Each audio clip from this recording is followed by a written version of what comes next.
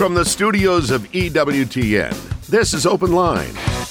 With today's host, Father Wade Menezes. In North America, call toll-free 1-833-288-EWTN. That's 1-833-288-3986. Outside North America, call 1-205-271-2985. Or send an email to openline@ewtn.com. A tremendous Tuesday to each and every one of you. Thanks so much for tuning in to EWTN's Open Line. Father Wade Menezes is in the house. We're talking faith, family, and fellowship. If you've got a question for Father, the number is 833-288-EWTN. That's 833-288-3986. If you're outside the United States and Canada, that number is 1-205-271-2985. And we'll even put you straight to the front of the line at 1-205-271-2985. You can always send us an email. That email address is openline@ewtn.com.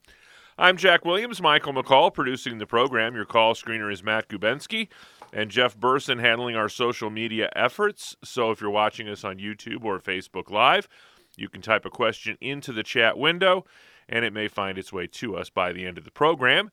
And our host, as he is every single Tuesday, Father Wade Menezes. How are you? I'm doing great, Jack. Thank you so much for asking. And hello to all of you over there in Irondale, where I will be next Tuesday, God willing. Hope to be in studio with you all next Tuesday. Things are going well. I'm back here at the house, here at the Fathers of Mercy, what we affectionately call the Generalate. So I'm broadcasting here from the Good Father's residence here today. Today I want to talk about how Sundays are important, right? And how we give them to God, especially when we consider Sunday the little Easter, right? Throughout the rest of the year, apart from Easter Sunday itself, we call Sunday the little Easter. So I want to talk about today giving Sundays to God in a very special way, and ways we can do that according to the Catechism of the Catholic Church. Excuse me. Let me give those numbers out real quick and give you a chance to take a little sip of water there. Again, 833-288-EWTN is our toll-free number, wide open phone lines at 833-288-3986. Now back to the recomposed Father Wade Menezes. Hopefully so, my goodness. That rarely happens to me, too. So a note on giving Sundays to God, we call Sunday the Little Easter. And so we're in the Easter season right now, so what better time to focus on what the Catechism tells us about giving Sundays to God and treating Sundays as a holy day. We know that every Sunday is a holy day of obligation, but there's four main categories that the Church exhorts us to focus on when it comes to Sundays. God intended Sundays, the Catechism tells us, as days of worship, rest, joy, and charity. Those four main categories right there. He intended Sundays, again, to be days of worship, rest, joy, and charity for his people.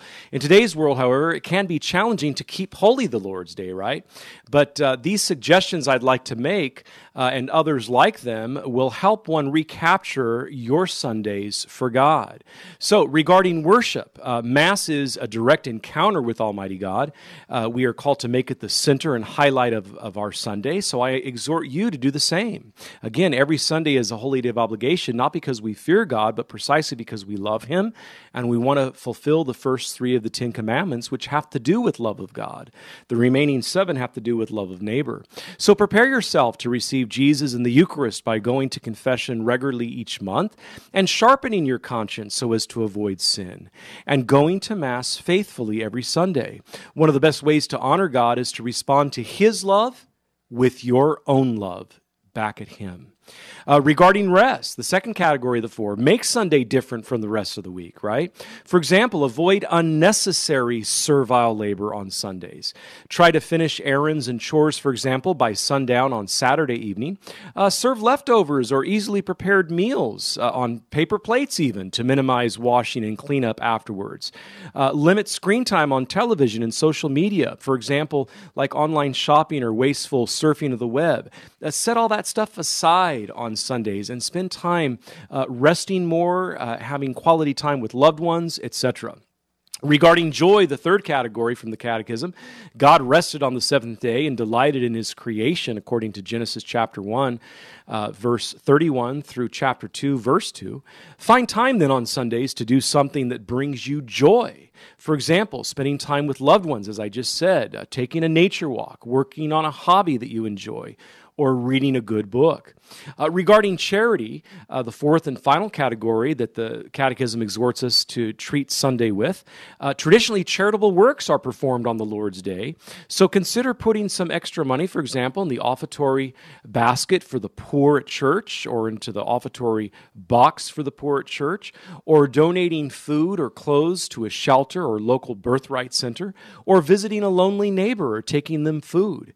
Don't forget, praying for others and treating them with kindness is a much-needed act of charity that we can do every day, but especially on the Lord's Day and especially in today's day and age. Now, the Catechism of the Catholic Church sums all of these four areas up by stating the following. Sunday is a day of grace and rest from work. Number 2184 of the Catechism states, quote, just as God rested on the seventh day from all his work which he had done, human life has a rhythm of work and rest. The institution of the Lord's Day helps everyone enjoy adequate rest and leisure to cultivate their familial, cultural, social, and religious lives.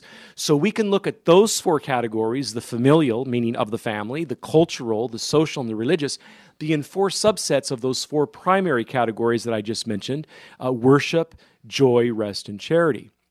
Number 2185 continues, Jack, at the Catechism. On Sundays and other holy days of obligation, then, the faithful are to refrain from engaging in work or activities that hinder the worship owed to God. That is to say, worship properly speaking. And the joy properly speaking, proper to the Lord's Day, and the performance of works of mercy, that is charitable works, and the appropriate relaxation of both mind and body. That's the rest category, Family needs or important social services can legitimately excuse from the obligation of Sunday rest, the Church teaches in number 2185 of the Universal Catechism. The faithful should see to it that legitimate excuses do not lead to habits, right, prejudicial to religion, family life, and health, and thus continue on a regular basis habitually in a negative way to hinder the worship, the rest, the joy, and the charity that the Church wants us to focus on familially, culturally, socially, and religiously. So this is just a guide. These areas in the Universal Catechism are found in their completion in Catechism number 2174 through 2195. That's only 22 numbered paragraphs. It'd be a great idea to make that a meditation, maybe a 2-day meditation. Take 11 numbered paragraphs one day and the remaining 11 the other day. Again, numbers 2174 through 2195 in a heading titled The Lord's Day, which breaks it down, for example, the Sunday obligation and a day of grace and rest from work. That's a subset found within those numbered categories. Those specifically are number 2180 through 2188. So you can go back and listen to the podcast if you don't have a pen and paper on you right now and write down these numbered paragraphs. Again, 2174 through 2195. Specifically, what I've kicked off today with our springboard regarding the Sunday obligation and a day of grace and rest from work and for joy and charity are numbers 2180 and 20 through 2188 within that section. You know, and Father Mitch Pacwa recently said on one of his shows, it was the Wednesday Night Live, he says, you know, people who go to church regularly, Jack, live an average of 5 years longer than people who don't, right? So how about that? So regarding healthy worship, right? Recent medical studies even reveal that people who attend church at least weekly have longer life expectancies and fewer complications from illnesses or surgeries than non-churchgoers. Going to church may not protect us from health crises, true enough, but it does help us to cope with them, and I think that's important. And then be sure to empty and fill, I like to say, when I'm preaching to my congregations. There are times in our lives when we have to empty our minds of negativity so God can replace it with his peace and joy, right? Each day, then, take time to rid yourself of any anger, fear, jealousy, bitterness, and self-pity, for example, playing the victim card, right? Then look for God's gifts of peace, wisdom, friendship, forgiveness, and love. And if we do this faithfully on Sundays, it naturally rolls over to the other days of the week, and I think that's important. So again, healthy worship, be sure to empty and fill, the importance of worship, rest, joy, and charity. whether it's familial, cultural, social, or religious. These are the guides that Holy Mother Church gives us regarding keeping the Lord's Day holy. And I want to invite our Open Line Tuesday listeners live right now this hour, either to telephone in or write in.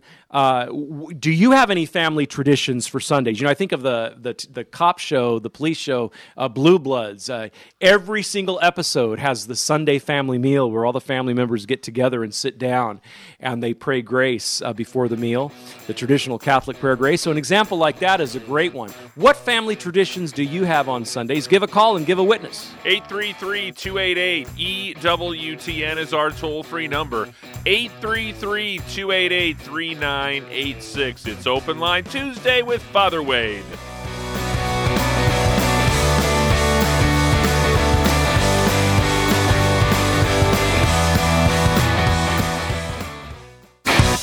This is Open Line on the EWTN Global Catholic Radio Network.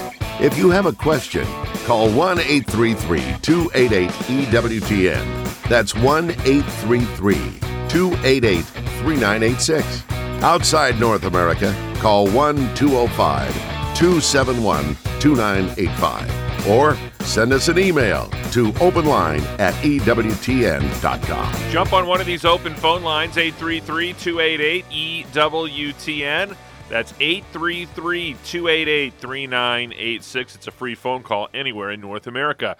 Got a great book at EWTN's Religious Catalog that I want to tell you about.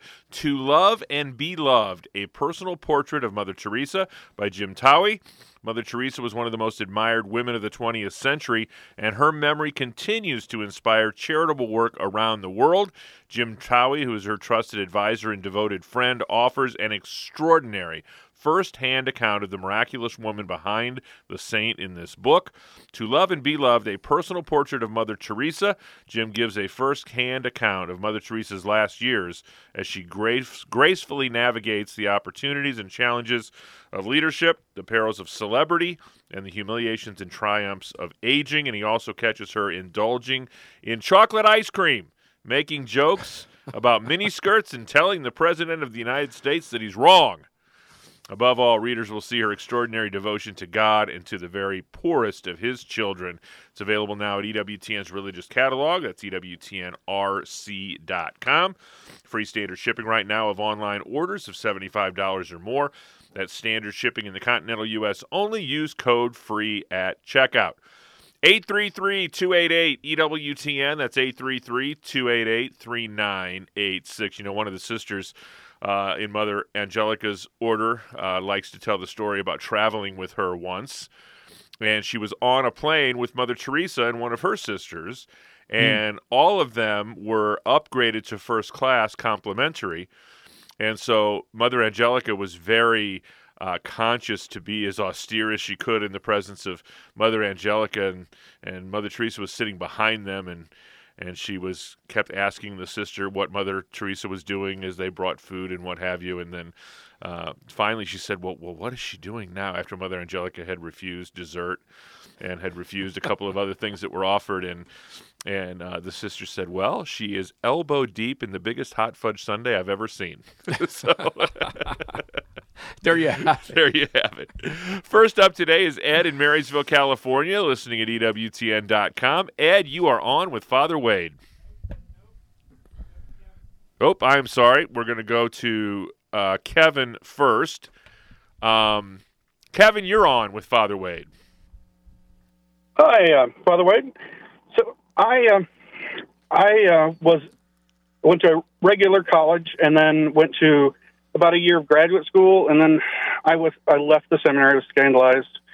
My priest who helped me get into, inspired me to go to the seminary. Well, he had some, issues, and another priest friend of mine had some issues, and I was just dropped and so I left seminary. And I've been still staying going to church in the last 5 or 6 years. Been much more active, but I've always felt the call.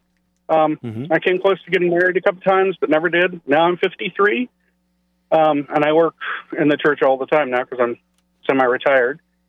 Okay, so is 53 too old to go back I don't suspect there are any orders because I'm 53. Sure. Well, so you're asking about whether or not discerning for the priesthood is realistic at age 53. Is that correct? Yeah.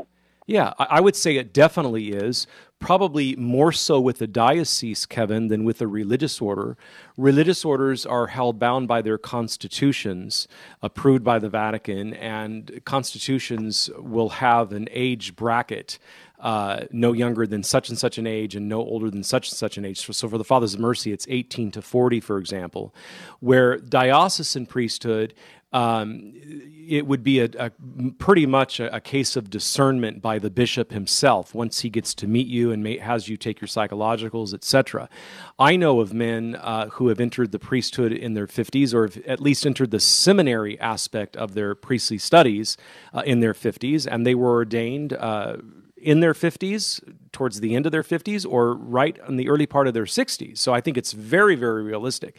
Now, why would we see that more religious orders have age brackets where dioceses don't? Well, because religious orders are tied to particular apostolates, and you have to be able to do and carry out the apostolate that the religious order was founded for and has received full ecclesiastical approbation for. Granted, doing diocesan parish work, you also want to be concerned about health and age as well, because our diocesan brothers keep very, very active as well. But I'm just simply explaining why you're going to see actual age brackets and constitutions of men's religious orders, and women's for that matter, but not so much see it in a diocese. It would be up to the individual bishop to discern whether or not this particular candidate is a valid candidate. So I would begin to first research some dioceses. You might even come across a diocese that does have an age bracket, by the way, although I don't think there would be too many of those. It's usually by an individual discernment on the bishop's part, as I said. I would begin looking at dioceses, and then you might want to try researching religious orders of men that do look at men over age 53 and discern whether they're active orders or contemplative orders. You might find a contemplative religious order of men, an order of monks, for example, with a life of prayer that would be more apt to take men over age 50, or in your case, over age 53, than an active religious order like the Fathers of Mercy with a very, very active preaching apostolate that only looks at men up to age 40 because of the demands of the missionary traveling, etc. So I think you should look at some dioceses, inquire with some dioceses, maybe begin with your own home diocese or neighboring dioceses if you like the geographical location that you're living in. Look at your actual diocese that you're in right now that you're living in, or neighboring dioceses that aren't too far away.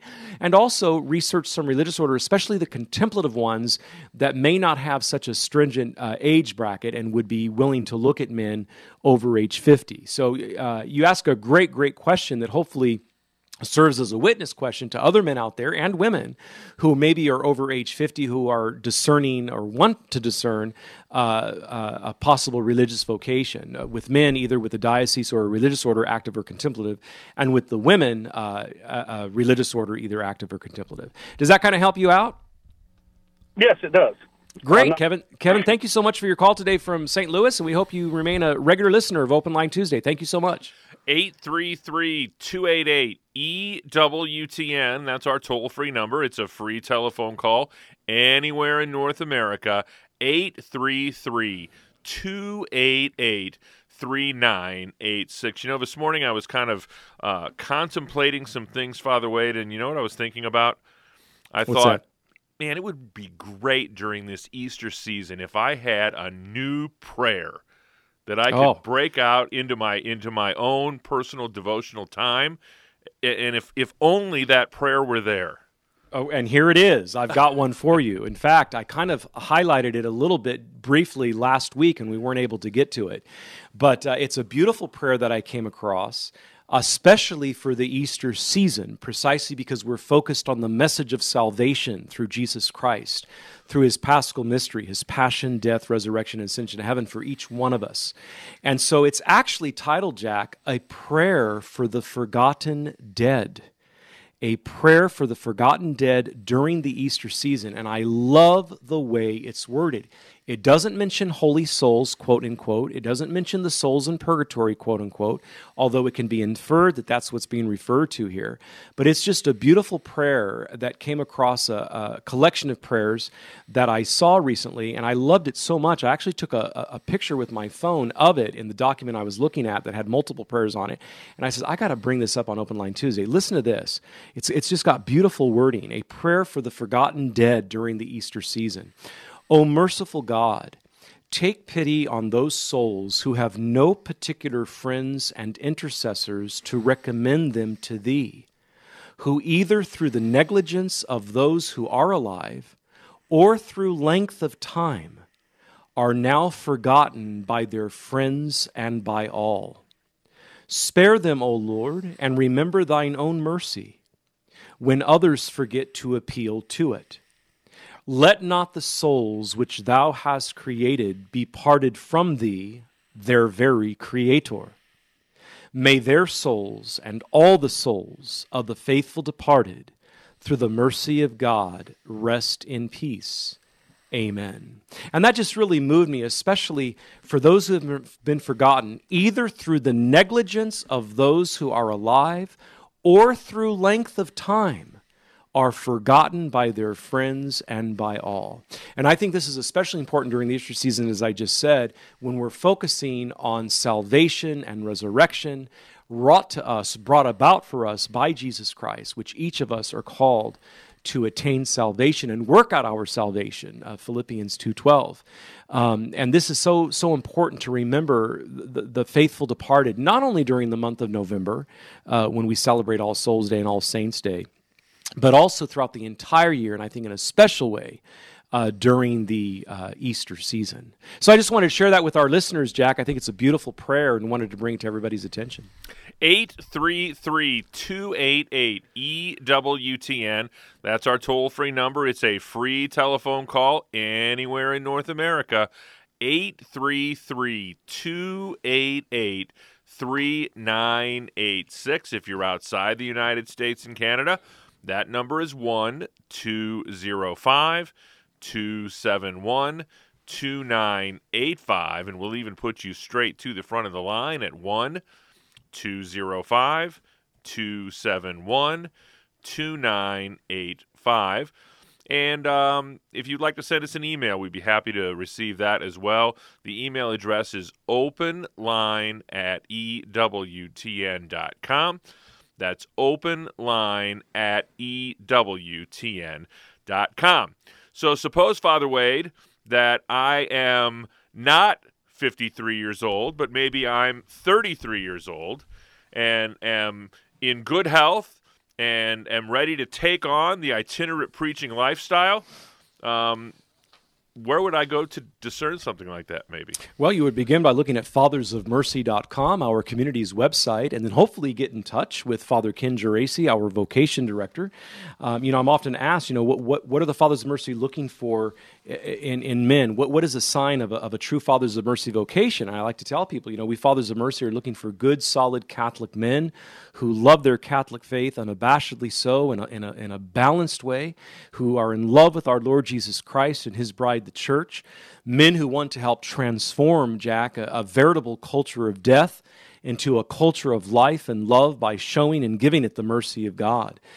We seek virtuous men for the Fathers of Mercy, men who, despite their own failings, have experienced the mercy of God themselves, and so are able to give that great gift to others, men who want to live joyfully the evangelical counsels, the vows, that is, of poverty, chastity, and obedience, all while living and sharing a common life of prayer, work, and recreation and fraternity. So what it means to be a Father of Mercy means a man who wants to be faithful to the church founded by Jesus Christ and to carry out this apostolate of itinerant preaching. Straight ahead, we'll talk to Tina in Denver, Colorado, and we've got plenty of time for your phone calls as well. 833-288-EWTN. It's Open Line Tuesday with Father Wade.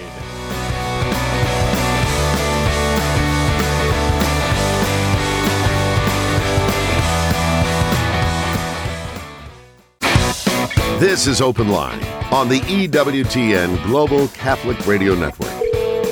833-288-EWTN. That's our toll-free number. It's a free phone call anywhere in North America. 833-288-3986. As advertised, we're going to Tina in Denver, Colorado, listening on Ave Maria Radio Online. Tina, thanks for holding. You're on with Father Wade. Hi, everybody. Can you hear me okay? Yes, Tina, thank you so much for your call. We appreciate it. Yeah, my pleasure. It's important to me in my formation since I became a Catholic in 2018. And now I am a Catholic school teacher, and I love it. Best thing I ever did. And EWTN, I listen every day, and I've just been really served well. Well, praise God. Very well praise by God. Well, wonderful. Yeah. Wonderful. How long have you been listening to Open my- Line? How long have you been listening to Open Line? Since 2018. Oh, 2018. Okay, because you had broken up there a little bit. I thought that's what you might have said, but I wasn't sure. That's the year I came on the air with Open Line. Of course, the format existed before that. So thank you so much. We really appreciate that, Tina. But it wasn't the same, Father Wade. No. Well, thank you, Jack. I appreciate it more, I think. Great. Much more. Well, especially being a so- teacher, especially being a Catholic teacher, I'm sure you appreciate it much more. Oh, yes, so much. And I'm a cantor now, actually. Oh, wonderful. So, yeah. So, I love it.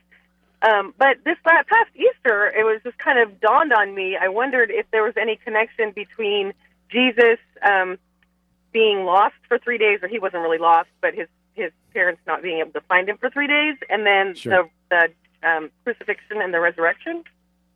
Yeah, great question. I think you're asking if there's a connection between a biblical connection, we could say, or even a theological connection between the 3 days of Jesus being lost in the temple while his parents looked for him with the sacred Triduum, the 3 days beginning with Holy Thursday night, the night of the arrest, with the Last Supper in the upper room, all the way through the Easter Vigil.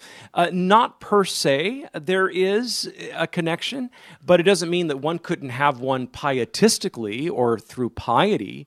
For example, the sorrow that Jesus, the sorrow that Mary and Joseph felt during the 3 days of his being lost, where they did not know where he was, could be a foreshadowing of the sorrow that we all feel during the sacred Triduum, beginning on the night of the arrest, all the way through the Vigil Mass of Easter, and this is why we have the Tenebrae celebration with the Office of Readings and the Divine Office on Good Friday morning, and in some places Holy Saturday morning. It brings to the fore the sorrow and the reality of our Lord's death following the Good Friday Passion service, especially into Saturday. So the sorrow that we are called to acknowledge and understand and possibly even feel in a very real way with our Lord's passing on the cross for us can be the fulfillment of the foreshadowing, a type or symbol of foreshadowing of what Joseph and the Blessed Mother Mary felt during his 3 days of being lost. So, I mean, you can have an analogous pietistic connection there, but as far as one that's per se theological or one that's per se biblical that I've ever heard about, that there isn't one. But again, I think you have good intuition there. He was working towards the fulfillment of the Paschal mystery, that event of his passion, death, resurrection, and ascension into heaven, right? And that's what he was working toward, beginning with his passion. And what was he working toward already as an adolescent around age 12 when he was speaking to the elders in the temple?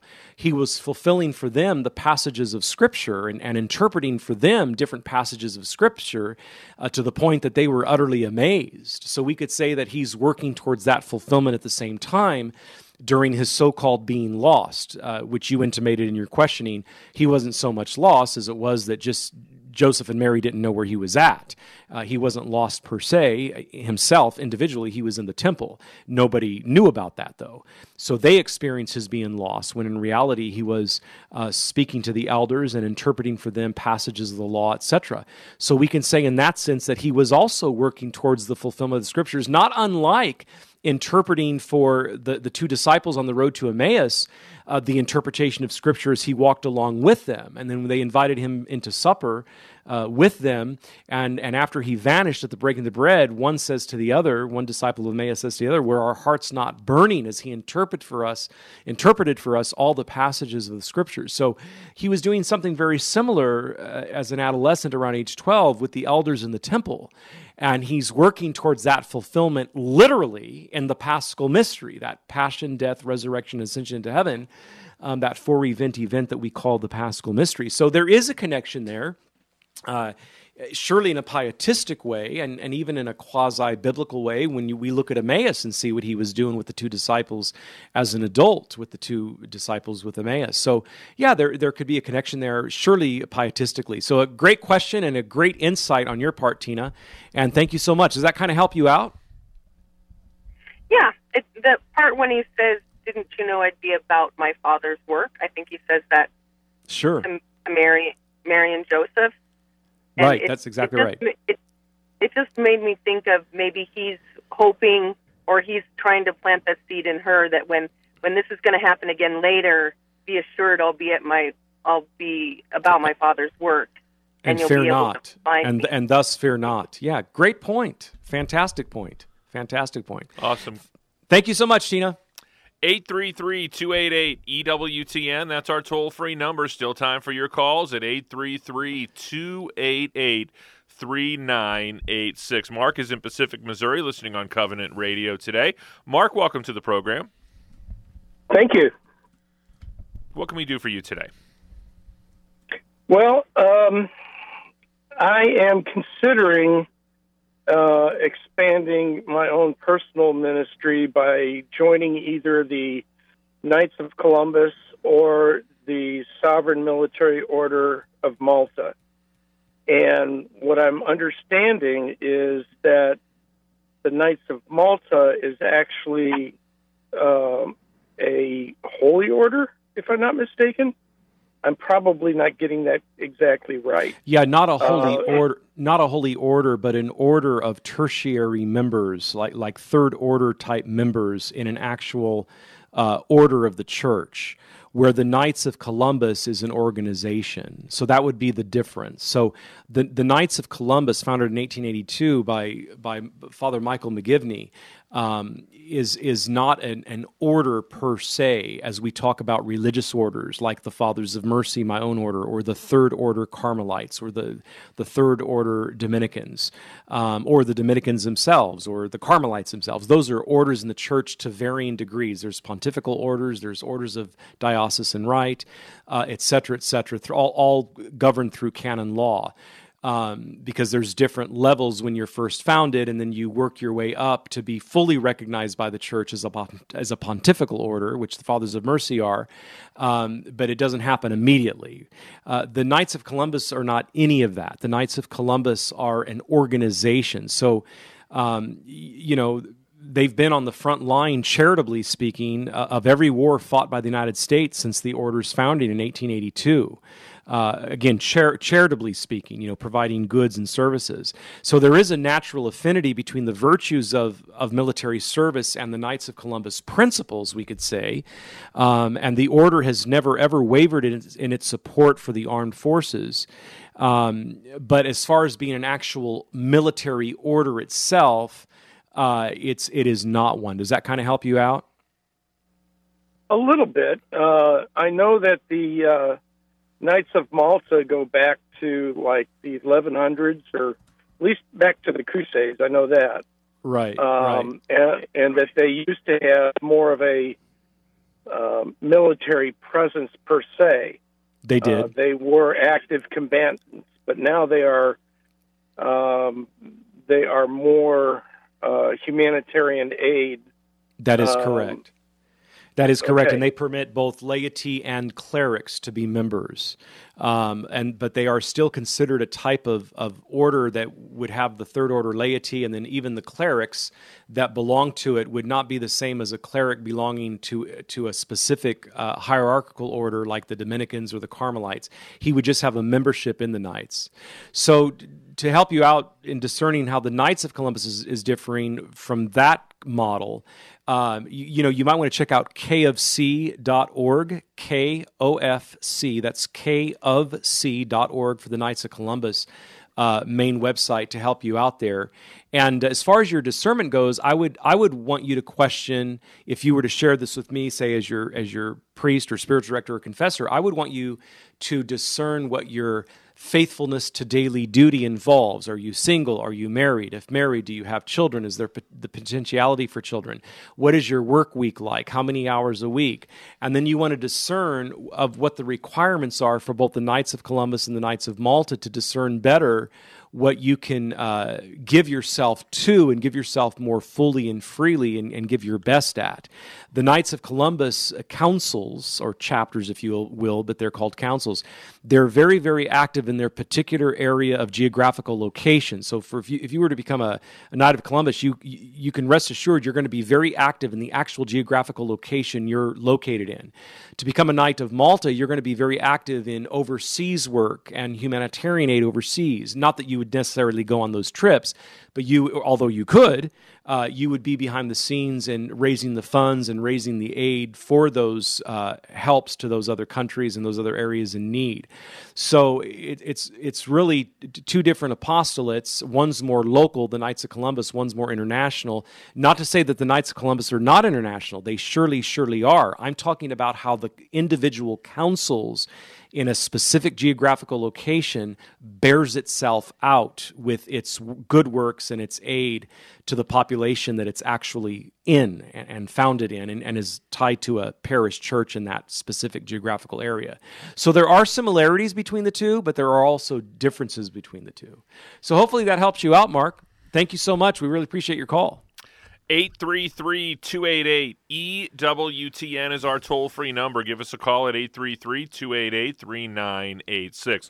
Also, if you are unable to call during the program, but you have a question for Father Wade, you can call that same number after 4 p.m. Central Time, and you can leave a listener comment line comment or question for Father Wade. And let's take a listen to one of those right now. Joe calling from Rancho Cucamonga, California. The question is for tonight's show is regarding purgatory and the difference between when do you go to heaven automatically or do you go to purgatory with the gates being closed to heaven? Okay, great question. The Catechism addresses this specifically. So purgatory is about one thing and one thing only, and that is the need to atone for temporal punishment still due for already forgiven mortal and venial sin. And for mortal sin, we know that the ordinary way for it to be forgiven is in the sacrament of confession, one of the 7 sacraments. It's one of the 2 sacraments of healing. For venial sin, the normative way that it's forgiven is through a multiplicity of ways. One of those ways is confession. In fact, I've said before on the show that if you go to confession faithfully, regularly, once a month, chances are you'll only have venial sins to confess. It's precisely the practice of a monthly confession that's per se keeping you away from mortal sin. Other ways that mortal sins are forgiven through good works, not through the works themselves, but for the charity they help foster between the individual and their fellow human person. The 3 eminent good works of prayer, fasting, and almsgiving, the 14 works of mercy, 7 for the body, the corporal works of mercy, 7 for the soul, called the spiritual works of mercy. The penitential rite at the beginning of Mass wipes away venial sin. Also, specifically with purposeful willed intent, calling to mind your baptism in Jesus Christ while blessing yourself with holy water. Wipes away venial sin. Remember, venial sin doesn't sever supernatural virtue, but it constricts it, where mortal sin severs it. And so we need the sacrament of reconciliation, the sacrament of conversion, the sacrament of confession to have those mortal sins forgiven. So purgatory is about one thing and one thing only, the need to atone for temporal punishment for already forgiven mortal and venial sin that has that temporal punishment remaining still. Thereby meaning, if at the time of your earthly death, you have already atoned for that temporal punishment due to your already forgiven mortal and venial sin, there's no need to go to purgatory. Another way that we can atone for the temporal punishment due to already forgiven mortal and venial sin is by embracing suffering, for example. Embracing our suffering, whether it's an illness, whether it's any type of difficulty we're going through, psychological, financial, physical, whatever. Embracing suffering. Suffering is salvific. Suffering is redemptive, right? We unite our sufferings to the cross of our Lord and Savior, Jesus Christ, okay? So when we confess the sin, the guilt is forgiven, but the temporal punishment remains. Why? Because sin is messy. That's why. The four categorical consequences to sin are personal, social, ecclesial, and cosmic. These are spelled out in number 1469 of the Catechism, the four categorical consequences of sin. And so this is why temporal punishment remains. So absolution from the priest, for example, of mortal sin or venial sin, if you're confessing venial sin in the confessional, the absolution from the priest does forgive you of the guilt, but it doesn't wipe away the temporal punishment. The temporal punishment still remains, and that's why we want to atone for our temporal punishment while still living. Another way that we can atone for temporal punishment for already forgiven mortal and venial sins is to seek out plenary and partial indulgences. The next time you're at your local Catholic bookstore, or go to ewtnrc.com and purchase the book of indulgences. There's over 250 ways in that little book on how to obtain a plenary or partial indulgence. And there's a beautiful section right after the sacrament of penance and reconciliation, when it's discussed in the Universal Catechism, on indulgences and on temporal punishment. These two things are discussed per se right after, or towards the end of, actually, the section on the sacrament of penance and reconciliation.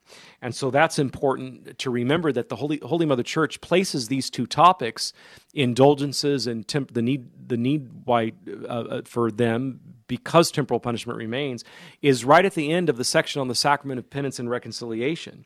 So in the Catechism, for example, we read about an indulgence. The indulgence is a remission before God of the temporal punishment still due to sin, whose guilt has already been forgiven.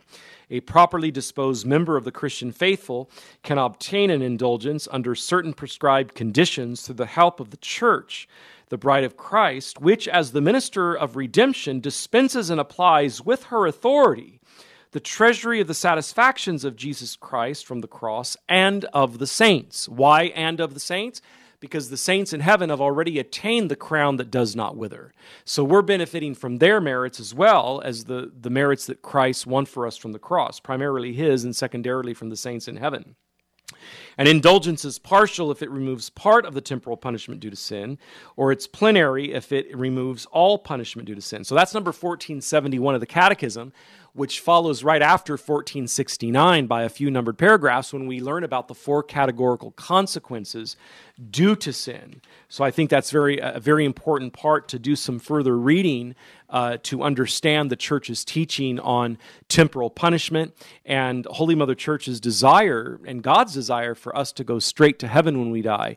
You know, purgatory, I like to say, is a very merciful doctrine, no doubt. The holy souls in purgatory, that is to say, the members of the Church penitent, also known as the members of the Church suffering, they are assured heaven, no doubt, once their temporal punishment has been purged, it's been atoned for, in other words, no doubt about that. That said, who wants to go there? God's plan A for us is to go straight to heaven when we die, right? And so I really want to urge our listeners, even those who may not be Catholic who are listening, to go to the Universal Catechism of the Catholic Church, universally promulgated by John Paul II in 1992. I believe the English version in the United States was available in 1993. And we read beginning with number 1468 under a title of The Effects of this Sacrament of Confession. The Effects of the Sacrament of Confession, beginning with number 1468. All the way through the doctrine of the communion of saints, which is in reference to the members of the Church triumphant in heaven, the members of the Church militant still living on earth, and the members of the Church suffering in purgatory, also known again as the members of the Church penitent. All the way through that number 1468, all the way through 1490 of the Catechism. That's a beautiful, beautiful section on the reality of sin, the reality of forgiveness of sin, both mortal and venial, the reality that temporal punishment remains because sin is messy and there's personal, social, and ecclesial cosmic consequences to it, and thirdly, different ways that temporal punishment could be atoned for. Again, good works, not for the works themselves. I'm going to repeat that over and over, but for the charity they help foster. The penitential rite at Mass, embracing suffering, plenary and partial indulgences, etc. These are just some of the ways that temporal punishment is atoned for. I pray in my morning offering every morning when I get up. I end my morning offering with, and dear blessed Trinity, Father, Son, and Holy Spirit, I ask for the greatest of all graces to atone for all temporal punishment now on earth while still living, thereby attaining the greatest of all graces to enter heaven immediately upon my death. Again, purgatory is a very merciful doctrine. That said, who wants to go there? I don't want to go there. I want to pray for the souls there, but I don't want to go there. I want to go straight to heaven when I die, and this should be a part of our living eternity-minded, as I discuss in The Four Last Things, a catechetical guide to death, judgment, heaven, and hell, which came out in 2017. Part of living eternity-minded, and I'm holding up the book right now for those who are watching our Facebook live feed, I talk about all of this that I'm answering this question with from this caller. I discuss every bit of this in The Four Last Things, a catechetical guide to death, judgment, heaven, and hell. And so we want to live eternity-minded, and part of this living eternity-minded, or this eternity-mindedness, is wanting to go to heaven straight when we die. That should be our goal, right? And so never, ever forget that. Never, ever forget that. Thank you so much for a great question and a great call on the importance of avoiding purgatory and how can that be achieved. Tomorrow night, EWTN Live with Father Mitch Pacwa. His guest is Michael Heinlein, and they're going to talk about the life and witness of Francis Cardinal George. He was an ordained priest, of course, the consecrated Archbishop of Chicago, and made a prince of the church. 8 years after his death, he remains a model for discipleship and leadership. Check out that discussion tomorrow on EWTN Live, 8 p.m. Eastern Time, right here on EWTN Radio and Television. Olga is another first-time caller. She's in Raleigh, North Carolina, listening on Sirius XM Channel 130. Olga, you're on with Father Wade. Hello, Father Wade, and thanks to both you and Jack for all that you do. Father Wade, I use your morning offering every morning. I've read and did the book study through Women of Grace on the Four Last Things, and I have the book of indulgences. But I have a question for you to help give me some clarity, if I may.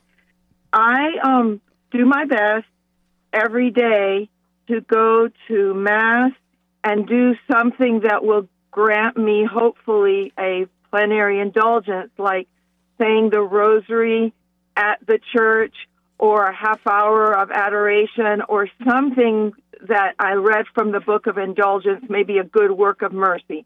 And I do my best to stay confessed at least on a cycle of every 8 days, if not more.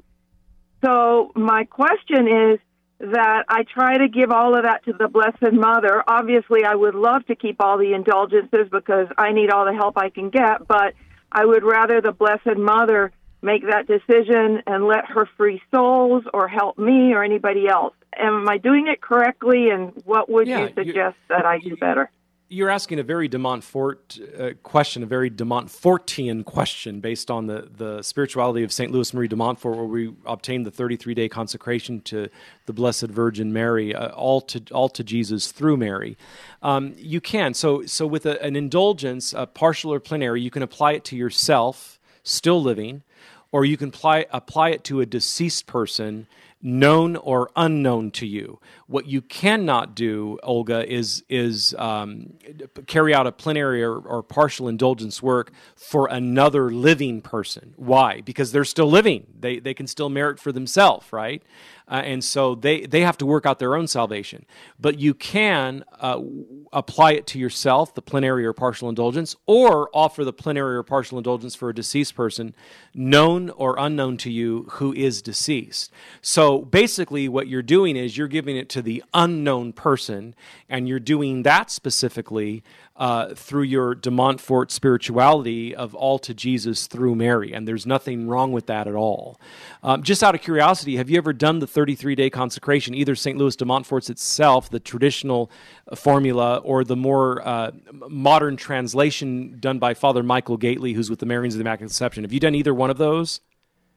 Every year, and I do the consecration on December 8th. Beautiful, beautiful. So the Immaculate Conception, beautiful day to do that on. So the 33rd day. So yeah, basically you're asking, can I give it to someone who I don't know, and I'm going to do it through the Blessed Mother? The answer is yes, because a plenary or partial indulgence can be offered for a deceased person unknown to you, but you cannot apply it to another living person. Great question. Thank you so much. Father, would you leave us with a blessing? I certainly will, Jack. May the blessing of Almighty God, the Father, and the Son, and the Holy Spirit descend upon all of our Open Line Tuesday listeners this day and always, and remain with you this day and always. Saint Joseph, terror of demons. Pray for us. On behalf of our host, Father Wade Menezes, our producer, Michael McCall, call screener Matt Gubensky, and our social media maven, Mr. Jeff Burson. I'm Jack Williams. Thanks for tuning in. Back at it tomorrow. Until then, God bless.